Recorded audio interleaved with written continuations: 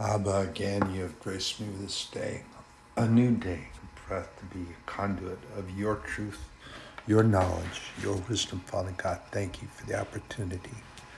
For they that have an ear to let them hear, bless whatever scriptures that I put out from your word, Father God, that they would sink into the heart and be heard and lead.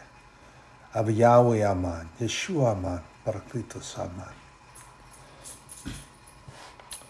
So in some reading today, this morning, and yesterday evening,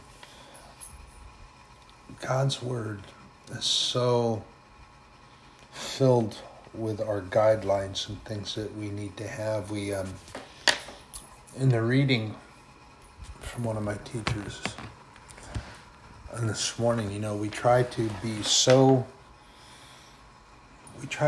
precise in making a list. We make a list for grocery shopping. We make a list for clothes shopping. We make a list for the children to get their stuff ready for school. We make a list for, our trip for vacation next month. We have this incessant need for planning out everything.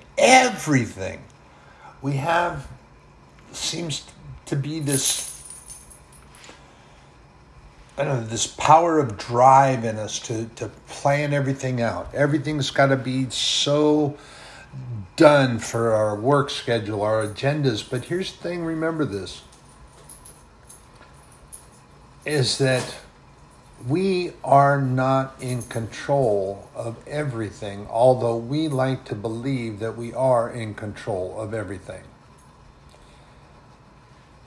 And this thing that God has allowed for us to have,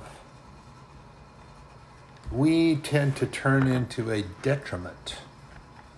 And I say that because God has given us the opportunity to be able to pre-plan things. Plan things ahead of schedule, things that are out even months in advance. But here's the problem. We get caught up in that. We get caught up in so much agenda that we fail miserably in God's plan. We're so caught up in our agenda, and we are made to believe that it's an important agenda. And I share this with you because it's the truth. It comes from the Word of God, that Satan is very good at what he does. He's very good at what he does. He artfully camouflages and gets us to believe that certain things that we're hearing in our mind are our own ideas. However, you cannot forget that we are in a spiritual warfare. And that warfare that's being waged on a spiritual plane of existence, and that we are protected from visually seeing. Because if we did see it, we would be frightened, and some of us to death. That is the truth. It is frightening because the demons are attacking, and we have our angelic hosts that are protecting and striving against those demons. But here's the important thing that we need to remember, is that our Lord Jesus gave us authority to step on serpents and scorpions. That's biblical speech for demons. And the powers of the enemy himself. Jesus spoke that authority, but we have to grab onto it, we have to declare it, we have to claim it. Sometimes I find that I will be in a situation and I will step quickly and not. Brothers and sisters, there is none, I must say it again, none that walk infallible on this plane of existence. There are none. It doesn't matter, the pastor, the priest, whatever, that individuals think that, Oh, well, how come they're not going to be affected because they're a pastor? They're not going to be affected because they're a priest. They're not going to be affected because of this or that. They make excuses for them. Let me tell you this. There are none perfect until he who is perfect has come. That means that pastors, preachers, priests that like so many get up and think themselves to be perfected are not. And if they try to portray that, then they portray a lie. They also are teaching false teachings and doctrines, because the Bible says that there are none who are perfect. We all need to grab onto the Word of God, His truth, knowledge, and wisdom, and share only that.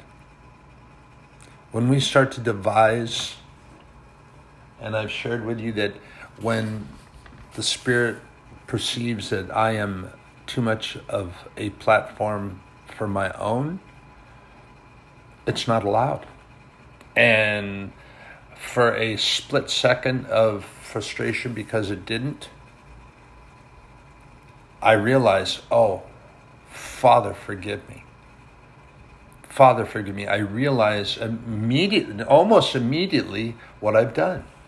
This is the gospel of God the Father. This is the gospel of Jesus, anointed of God, Christ, and the teachings from the Holy Spirit for His leading and guidance. That is what we must do. And we must do that because we are called to do that thing so that all nations have an opportunity to hear this word. And Paul shares in Galatians, 5th chapter, reading through this. And you have to understand, you're going to find that when Paul talks about circumcision, okay, when Paul writes about this later on, he is not talking about the physical circumcision when infant children, I believe the Hebrew call it the bris, when the foreskin is cut off of the male child. And that is a covenant that was made with God and that physicality. But when Paul's talking about circumcision, he's talking about spiritual circumcision, to set you aside from the old man, from what you were before to what you are in the covenant that you've made with God. And you say, well, I'm not sure I understand that. I don't recall doing that. Well, when you say, I believe that Jesus is your only begotten Son, and I will have faith in you, and I do want the Holy Spirit to guide my steps, I will. Let's go. That's a covenant that you've made with God, a covenant, an agreement, a contract, if you will, to follow His guidance through the Holy Spirit, to have faith in Him because He is sovereign over all things. No matter what it appears to be, He is sovereign. So that being said, Galatians 5, stand fast, therefore, in the liberty wherewith Christ hath made us free, and be not entangled again with a yoke of bondage. What is he talking about? He's talking about the white noise of Satan that tries to keep us down in the past and what we were. Satan does this very well. He does it through coworkers. He does it through circumstances. He does it through family members, trying to keep us entangled in what we were. Sometimes we become so entangled with that, and we allow it to drag us down to the bottom of the sea of forgetfulness. This is where God tosses those things that we ask Him to forgive us. Sometimes can be very nasty, and sometimes could be minimal. But God tosses it out there. He doesn't want to remember. He doesn't want us to remember. But Satan has these little buoy markers that he throws out there. These little buoy markers of remembrance. Oh, look what I have. I have a marker here for that thing that you were forgiven for several years ago. But look, it's a little faded, but it's right here. If you want, you can go down there to the bottom of the line and pick it up. Take it home. Put it up in the attic. You don't have to get in that little box. You don't have to do... And he talks it this way. He makes it so lilting that we will succumb to his hypnotic words sometimes, and we will be tranced into this non-resistant attitude, and we forget that circumcision covenant that we have with God, and we will swim down there to the bottom of that buoy line, and we will pick up those things that God tossed out there and drag them back up on the beach and take them in the house and put them in the attic. The attic being our mind. The attic being our thought process where we put things and store things from the past. And Satan loves to get us in there. He loves to get us in the attic and kicking the dusty, dirty boxes around so that we're blinded by the dust. The sting of the dust gets in our eyes, and we get so caught up in our stuff that we forget things. Saul nearly missed his anointing because he was so caught up in his stuff. What was important to him? And we find that there are other leaders that got caught up that way in the nation of Israel. Hezekiah, one of the great kings of the nation of Israel. I shared some scripture relating to that with you. Hezekiah. But then, some little while later, he got caught up in his stuff and he was questioned. Isaiah, a powerful prophet, man of God, came and said, "Who are those people and what were you telling them?" The way the scripture is written, it's Isaiah was questioning, but here's the thing. I believe he actually already knew. And he was, you might say, testing Hezekiah. Hezekiah brought in Babylonians. And if you go through the history of Israel back in the Old Testament and early portions of the New Testament, you will find that the nation of Israel had a tendency to do these things. They'd bring in those nations and peoples who were at enmity with them, feigning to be in the midst of a truce and feigning to be concerned about their well-being, as the Babylonians did when they came to Hezekiah. And what did Hezekiah do? Hezekiah became arrogant. And he was bragging about everything that they had. And he was bragging about all the treasure that was in the temple. Bragging about all the things that they had taken from those that were defeated. Bragging, bragging, bragging. Pride, pride, pride. Arrogance, arrogance, arrogance. And what happened? The Babylonians came back, attacked, and stole everything. Broke down gates, broke down walls, burned,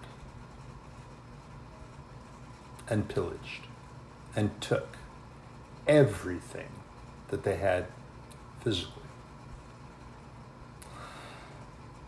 The arrogant bragging of Hezekiah. And then later on, his son, and I like this word, I've shared this with you before, I believe. His son was one of the most despotic individuals that the nation of Israel had ever realized. His son, Manasseh. He was terrible.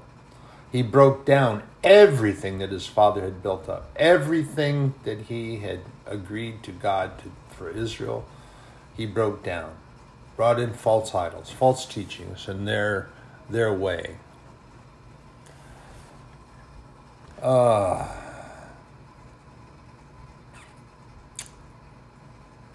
Pretty bad. further in Galatians 5, behold, I, Paul, say unto you that if ye be circumcised, Christ shall profit you nothing. Meaning that if you are in agreement with him, and that's just the spiritual purification form, that's not an actual whacking off of the foreskin or cutting it away, as in the bris. It's a purification that you have through Christ. It's not for profit or gain, it's for his sake, for your life. That what you do profit and what you gain is your soul, your spiritual life. Not material, not gain, not anything out here in the temporal plane of existence. We're talking about spiritually. Further, for I testify again to every man that is circumcised that he is a debtor to the whole law. That you must obey, you must have faith, you must believe, and you must do those things that we are commanded to do by the Lord God Almighty, our sovereign Lord.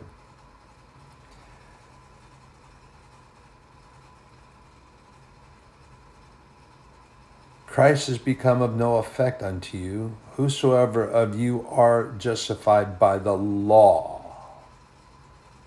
Ye are fallen from grace.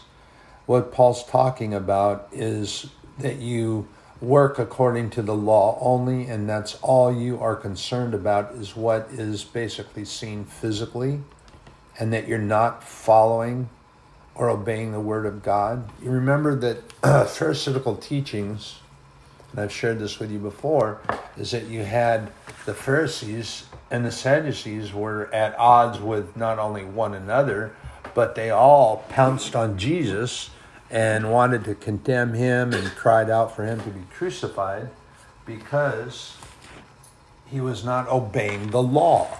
And according to them, the law, and here, and again, I've shared with you before that what they declare as the law, they keep saying the law of Moses. Excuse me. Therein lies a major issue. First of all, it's not the law of Moses. The law, or the Ten Commandments, were given to Moses by sovereign Lord God Almighty in the old covenant that he had with his chosen people.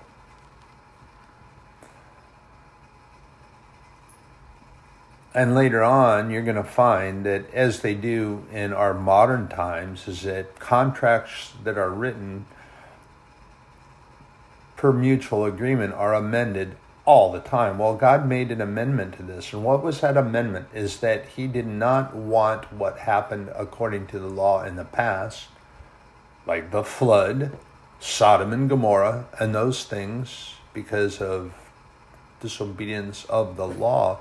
But he wanted something that was an opportunity for all of us to have, to hold in our hearts, to remember in our mind, and that is a covenant with him through Jesus, the Christ, anointed of God, our Lord and Savior, he who came for our souls. And he was thinking about us when he came. He was thinking about me when he came. While we were yet at enmity with him, he came and sacrificed his very life. His blood was shed for our circumcision. Remember, this is a spiritual thing. We were purified by being washed in his blood. And this is what we need to remember. We need to remember that his blood washed us. For we, through the Spirit, wait for the hope of righteousness by faith. For in Jesus Christ, neither circumcision availeth anything, nor uncircumcision, but faith, which worketh by love. And what Paul is talking about is our abolition of the law, the old law. And we have to remember that by faith, the amendment that God made and gave to us through the sacrificial lamb of Jesus, his only begotten Son, who came for us so that we would have the opportunity to share his word, so that everyone would have an opportunity for repentance, for salvation, and to be able to spend eternity with God, Jesus, and loved ones that went on before us. Some people say, oh, I lost my loved one some months ago or some years back. Well, wait a second. First of all, they're not lost unless they did not repent and they were not knowing the Lord, the Bible, God, and they didn't believe. If they didn't believe, then yes, they are lost. And yes, you did lose them. And unfortunately, if you repent and you're saved and you go to heaven, they will stay lost. They perished. But of course, that is not going to be in your heart, and you're not going to be crushed by that. But if they were repentant and were saved and they went to heaven, and you are as well, then you didn't lose anything. You didn't lose anything. Anything at all. You gained so much. First of all, you gained eternal life. You're going to spend eternity with Jesus, God, the Holy Spirit, and your loved ones that went before. They will be with you. There is no more sickness. There's no more pain. There's no more tears. It's going to be amazing. Amazing.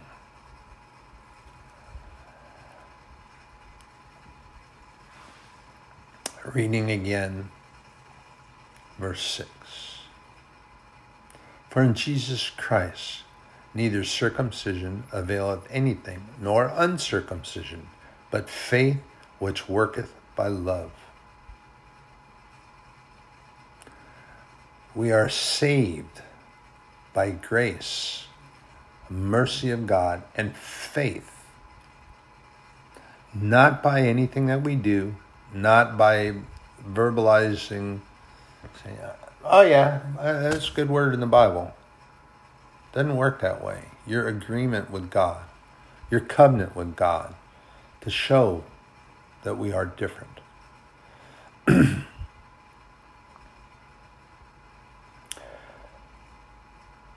And Paul speaks again of this race that we're in. Some people call it the rat race. They use that for what goes on around us daily, but it's an appropriate. Ye did run well. Who did hinder you that ye should not obey the truth? Who tried to hold you up? Who tried to set you back? And who tried to keep you from following the word?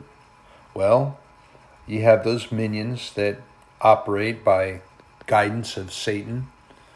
You have those perverse preachers that teach falsely and teach false doctrine, that get up there and convince people that the Bible proves that Jesus lied, or they get up and say that we have been teaching these parts of the Bible incorrectly because God condemns. No, he doesn't. The only accuser and condemner and liar is Satan. God does not condemn. He gives us an opportunity to repent and be saved of our own volition. We are made by him as creatures of free will choice to make the decision. So how is it that God is condemning us if we have a free will? God does not condemn those with a free will.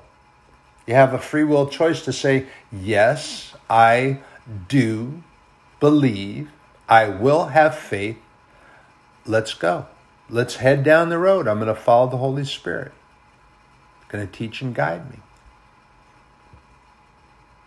God does not condemn. So that pervert that sits up there on the stage and says, we've been teaching John 3:16 wrong because it tells us in the Bible that God condemns us to hell if we don't believe. He's trying to convince individuals that we are being held at spiritual gunpoint by God, that if we don't believe his son came for us or that he was crucified, then you're going to hell. Well, yes, in a word, that's true, but only if you choose not to believe. You don't have to believe. He's trying to make it as if we have to do that. You don't have to.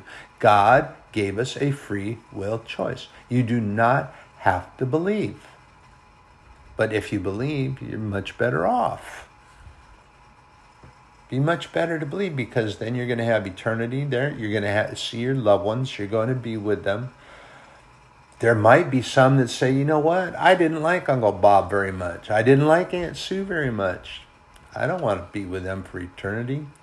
And choose not to believe and not to have faith and not do that thing that God asks us to do. There may be some of those. Their choice is to either spend that eternity, forgive and be repentant and love and give others an opportunity for that as well, or to perish and have eternal separation from anyone that loves him. Satan doesn't love you. He uses and manipulates you, but he does not love you. He will convince you of things. He's very good at that. The minions come in, oh my goodness gracious, they come to me in the darkness because they know that there was a time where I loved being in the dark. I liked that, not only spiritually, but when I was in the military. And the worse the weather, and the darker it was, a little scary, but I liked that. Why? Because then I was hidden. I felt safe. Spiritually, we do the same thing. We like to be in the dark because then we think that we're not visible.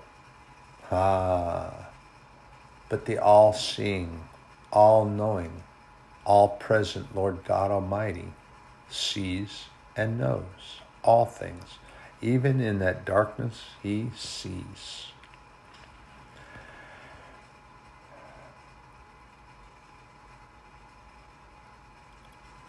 Further, this talks about the false teachers.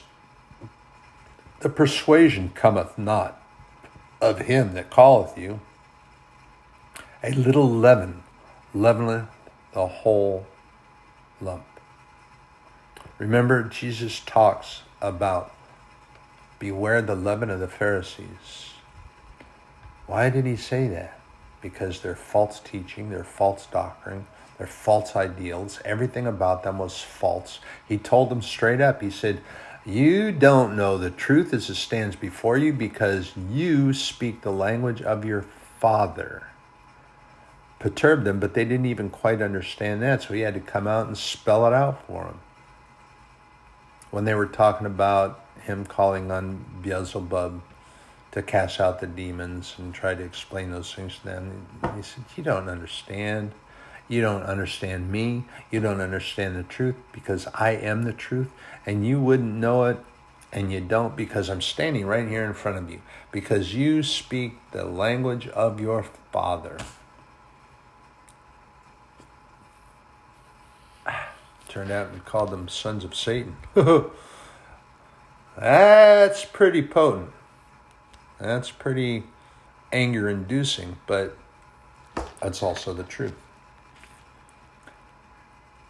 So what Paul is talking about is they don't want you to speak the truth. They don't want you to share what the Word of God is telling. They're the false teachers. And that's what that leaven is. False doctrine, false teaching. And you're following that. And that's what Jesus was talking about. Beware the leaven of the Pharisees. Beware their false teaching. Beware their false doctrines. And this is what Paul's talking about. A little leaven leaveneth the whole lump. It only takes a little. And this is what I've shared with you before. And there's no such thing as a little white lie. A lie is a lie. And, oh no, a little white lie, that's okay because we don't want to hurt anybody's feelings. Well, so you lie to your spouse or your children, and then when they go out with their friends, they find out that you lied to them. What do you think happens to their trust in you as a parent, or you as a parent for your children when you find that they a little white lie, or as you to your spouse? Does this dress make me look really big? Does this dress make me look bad? Oh goodness, no, darling, you're beautiful. It looks beautiful.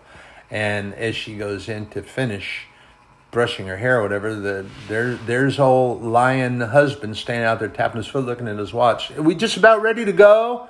So what he did in order to chase that time, he lied. And then they go out with all their friends.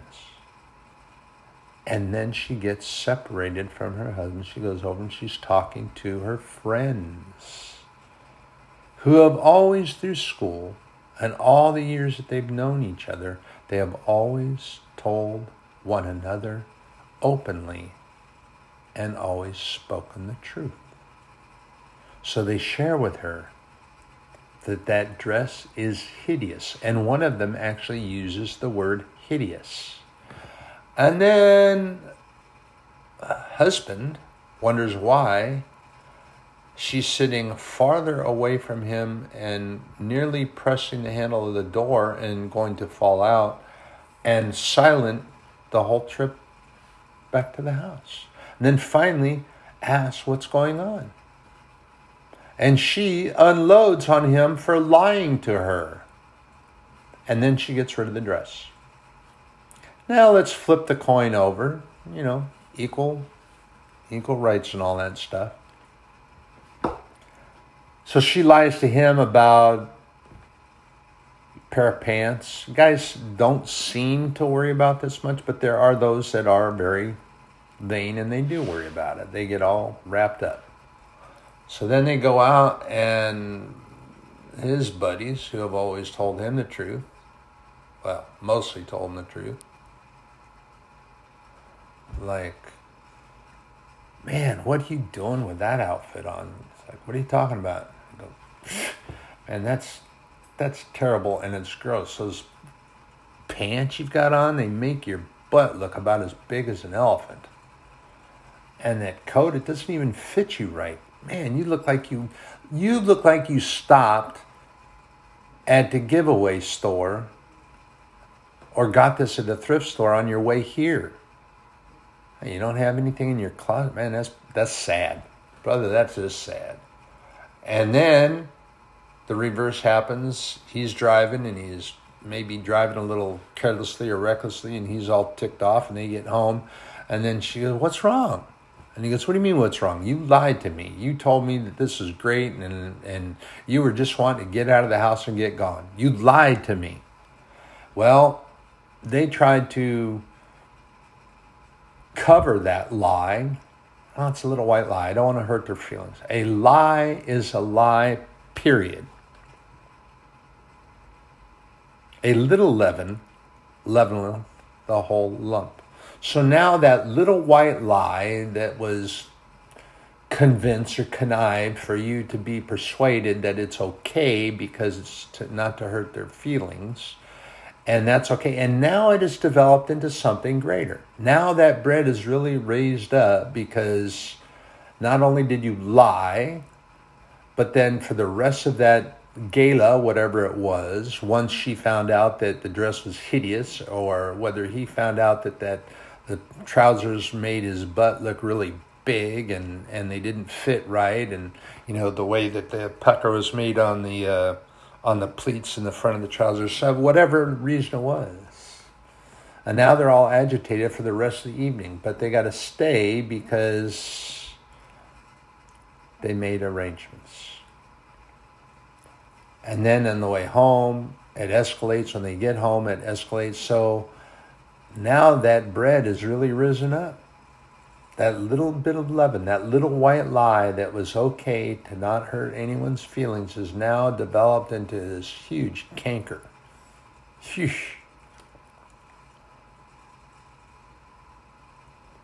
Further, Paul writes, verse 10, I have confidence in you through the Lord that you will be none otherwise minded. But he that troubleth you shall bear his judgment, whosoever he be. Somebody's trying to convince you to not fall. Somebody's trying to convince you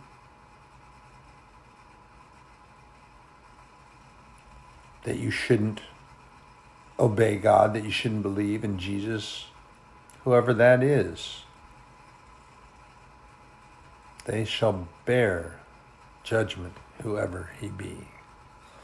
And I, brethren, if I yet preach circumcision, why do I yet suffer persecution? Then is the offense of the cross ceased? I would they were even cut off, which trouble you. For, brethren, ye have been called unto liberty. Only use not liberty for an occasion to the flesh, but by love serve one another. Again, we find that direction, that we are to serve one another. We are to love one another. What did Jesus respond to that lawyer of the Sanhedrin when he tried to trap Jesus into getting tangled up in his own words? Jesus told him, love the Lord thy God with all your heart, your mind, and your soul. And he said the second is like unto the first. Love thy neighbor in the same manner. Didn't trap him. Jesus spoke the truth. He spoke the wisdom because he is the Word. And he was with God from the beginning.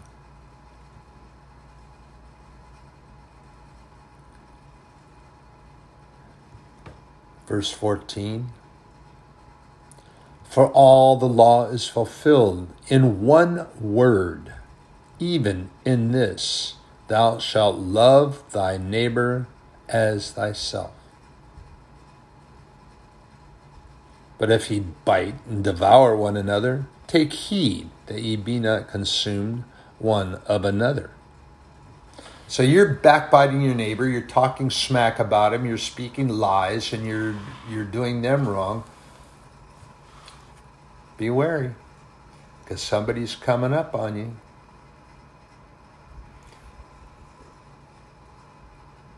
Keep your eye, because something's coming to bite you.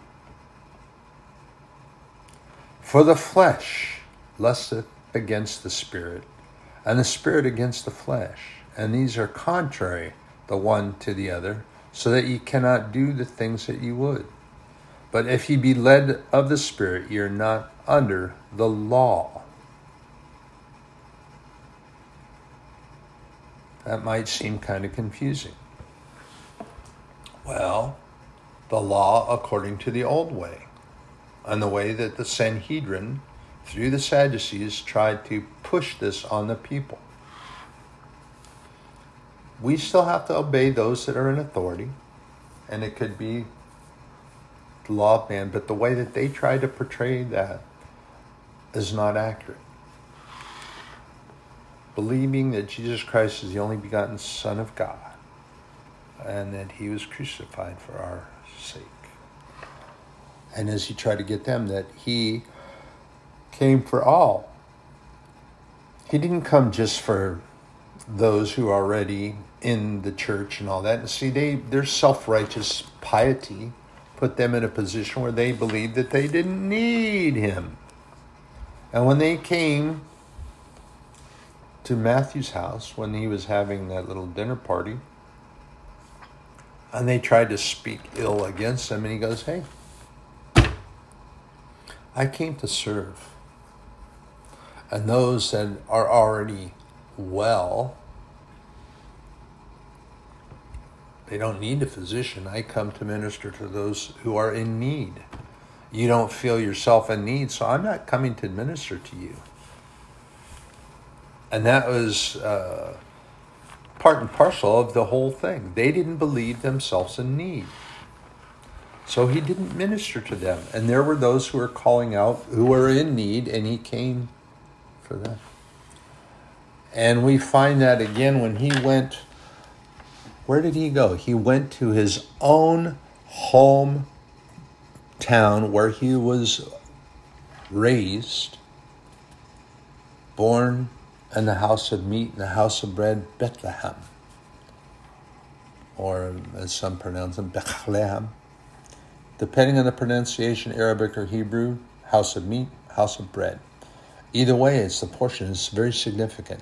Jesus Christ is called our meat and our portion, and he is also called, and the Word of God is called the bread of life. It's been termed that many times. And where did the Word come from? The Word came from Jesus. He was with God from the beginning and became flesh and came here. And he is our portion. But Jesus returned to Nazareth where he was raised. And what did he get told when he was there? They didn't want to listen. They didn't want to believe. They said, you are just the son of Joseph the carpenter. We know who you are. We know your whole family. We know your brothers and sisters. We know who you are. Well, what authority do you speak on? You're just the son of Joseph the carpenter. Why should we hear or believe anything you say? You're just the carpenter's son. And Jesus turned and he left. I'm sure wasn't there, and it's not specified, but because Jesus is a man of compassion and kindness and love.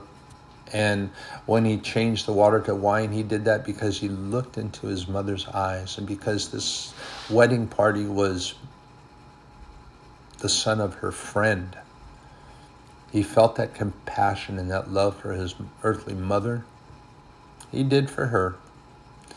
And he was in his town where he was raised, Nazareth. And he did that out of compassion for his mother. They rebuked him. They rebuked him because they knew the family. And Jesus shared that in his words. That the prophet was reviled in his own hometown where people know him. And there's an old saying that comes from that. Maybe see if I can remember how it went.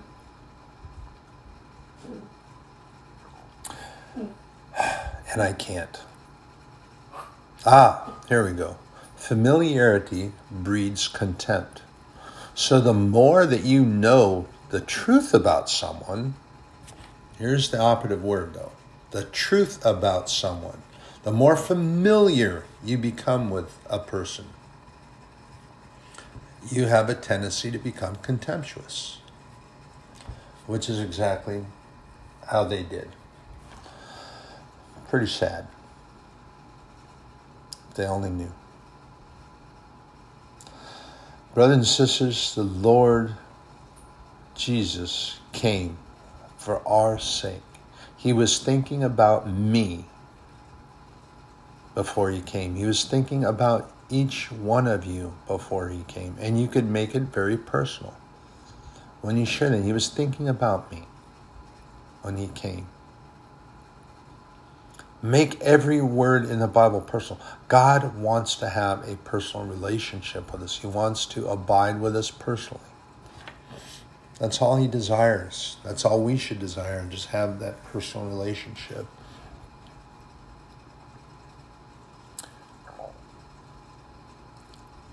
And Jesus came for the opportunity that each and every single one of us would have the opportunity to be saved,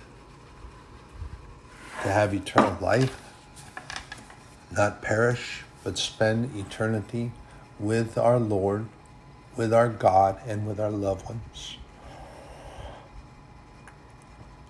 We are each and every one of us given the opportunity. I do believe that Jesus is your only begotten Son. I will have faith in you, Father, and I will follow. Brothers and sisters, you're in my prayers. Am I going out? Am I coming in?